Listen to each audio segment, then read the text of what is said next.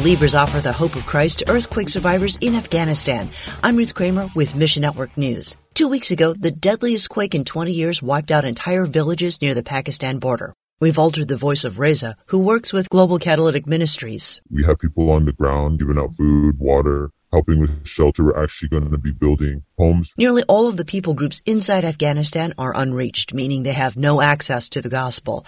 Earthquake survivors may be meeting Christians for the very first time when they encounter Global Catalytic Ministries team. We have an opportunity to reach a very unreached people group in a very powerful way, in a very tangible way, with the love of Christ. Connect with GCM and the full report online to help, and above all else, pray. The warfare inside of the country is very intense, and we really need prayer. And today is Independence Day in the United States, a national celebration of freedom. Recent connections mean that more veterans and active duty military personnel can find healing and freedom in Christ. Warriors Set Free, a division of Set Free Ministries, expanded to Atlanta, Georgia from Grand Rapids, Michigan earlier this year. Director and Army vet Steve Prince says, last summer, we knocked on the door of the state headquarters of the Georgia National Guard, and within about 20 minutes talking to people, we were in the office of the commander of the state, the two-star general. Walking into a building and having a meeting with a two-star general without an appointment is a miracle.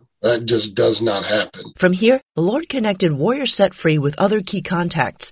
Praise God for opening these doors of opportunity, and pray He'll provide the manpower and resources needed for this expansion. Thanks for listening to Mission Network News, a service of One Way Ministries. We're listener-supported by people just like you. So by giving to Mission Network News, you enable us to keep the stories of God's kingdom coming. And together, the Great Commission happens. Look for links at missionnews.org. I'm Ruth Kramer.